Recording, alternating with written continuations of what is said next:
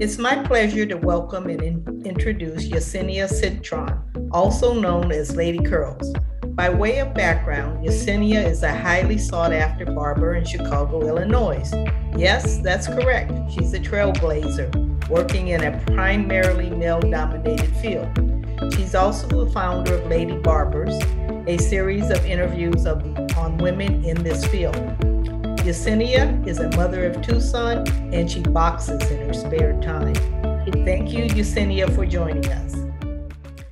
We're going to begin just to know a bit about you and how you became interested in becoming a barber. Okay, so there's a couple of barbers that are in my family. So my cousin, my sister, and my other cousin in Puerto Rico and Florida and here in Chicago.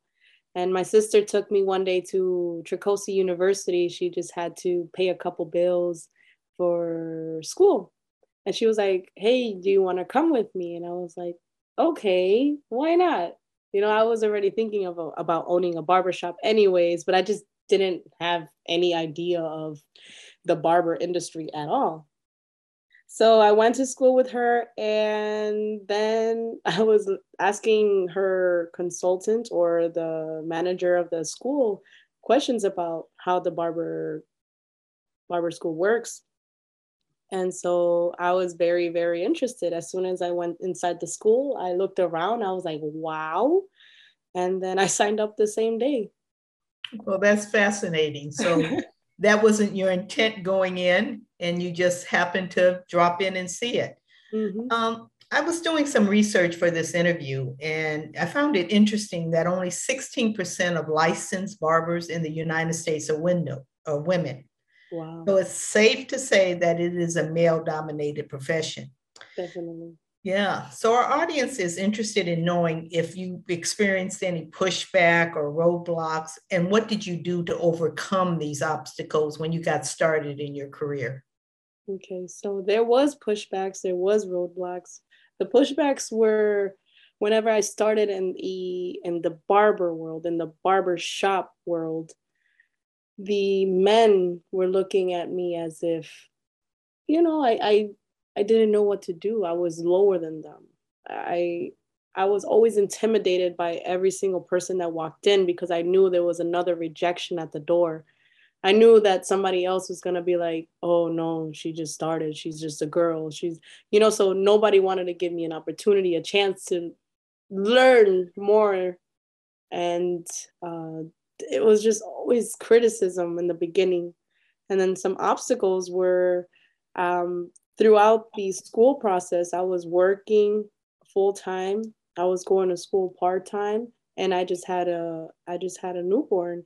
So I was really busy, doing family work, going to school, working, dealing with homework, dealing with personal issues, and I had to deal with all of that. So I overcame it because it was there was always another day. I understood that I can't control everything at once, but I could control the way I think, the way I feel, and how I manage things, manage my time. So you just persevered Yeah. and kept going. Did you happen to have a mentor? Was there any male barber that mentored you, that pushed you?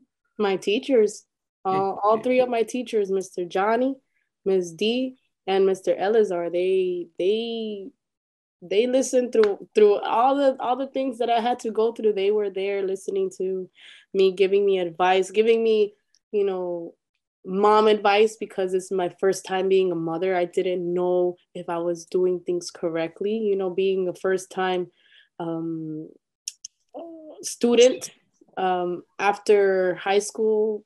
Well, I graduated in 2012 and I started barber school years after. So it wasn't like something that I went right off the bat. So I see. So are you currently working in your shop with other lady barbers? Are you still the only one? I'm the only lady barber in that Oh, barber shop. my goodness. There's two sections to that barber shop. So there's a barber shop and then there's cosmetology section. So the girls, they do women hair. I do not do women hair at all. I'm just in the barber side. So it's understandable then that once you establish yourself and your clientele has grown, that you decided to conduct a series of interviews of women in this field entitled Lady Barbers. Can you explain to our audience why you felt it was so important and give us a little more information on about Lady Barbers? So for me, this is something personally that I wanted to know more about the ladies. You know, I know my story, but I don't know their story. And it's something that I wanted to get together with a group of ladies, and I wanted to know what they had to go through, because at the end of the day, nobody asks them that. Nobody asks me what I went through. So I'm like, you know what? I feel like this is something that the world needs to know, because at the end of the day, this is stories. These are lives. These are, families and struggles that they went through personally to reach where they're at right now. What made them want to be a barber, and what made them not want to quit. So I'm so intrigued by all of these women's stories and the stuff that they had to go through, because I'm not alone. And I've created friendships with this type of interviews. Well, that's fascinating because the more visibility there is for young ladies coming up, they now realize there's an opportunity to go into this profession. Mm-hmm. They don't feel intimidated as much. I've had some ladies, and when I went to Las Vegas, come up to me saying that you're an inspiration to me. I just started cutting hair, and I'm like, wow, I never thought I would ever hear that from anybody, and it just made me feel so good knowing that I do have, like, they see that in me. I didn't know. I didn't know that was possible. You didn't know you were a trailblazer and an influencer. I did not. I did not. So do you feel that there's growing acceptance among your peers and your clientele to come to see women as barbers? Yeah. I believe that they're giving women more of a chance, more of an opportunity, because of the simple fact that, we're growing, we're showing our we have to work a little bit harder to prove ourselves. So I think it's getting a little bit easier for them to realize, hey, just because her gender doesn't mean that her talent is not there. So once you get your following, then kind of word of mouth grows. And is that how it works in? Word of mouth, keep showing content, keep showing your work on social media and every platform, because, somebody's going to see you and they're going to want to go with you. I've had so many people come from TikTok that I didn't know.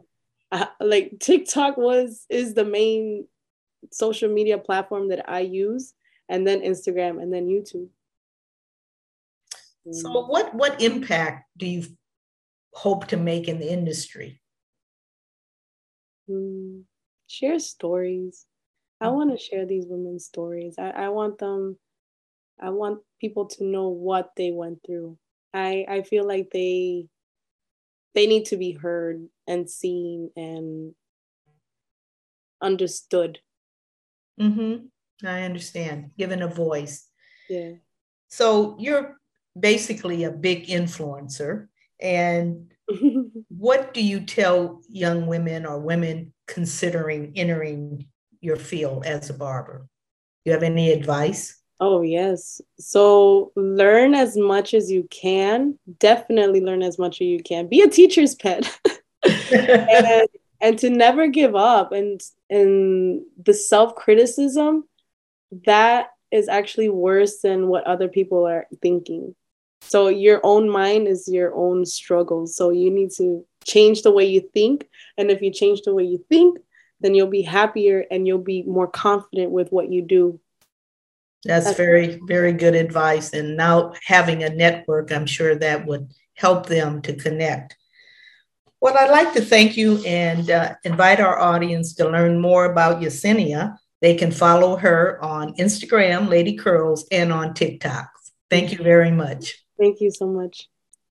For more beauty tips, trends, blogs, and influencers, go to beautify.com.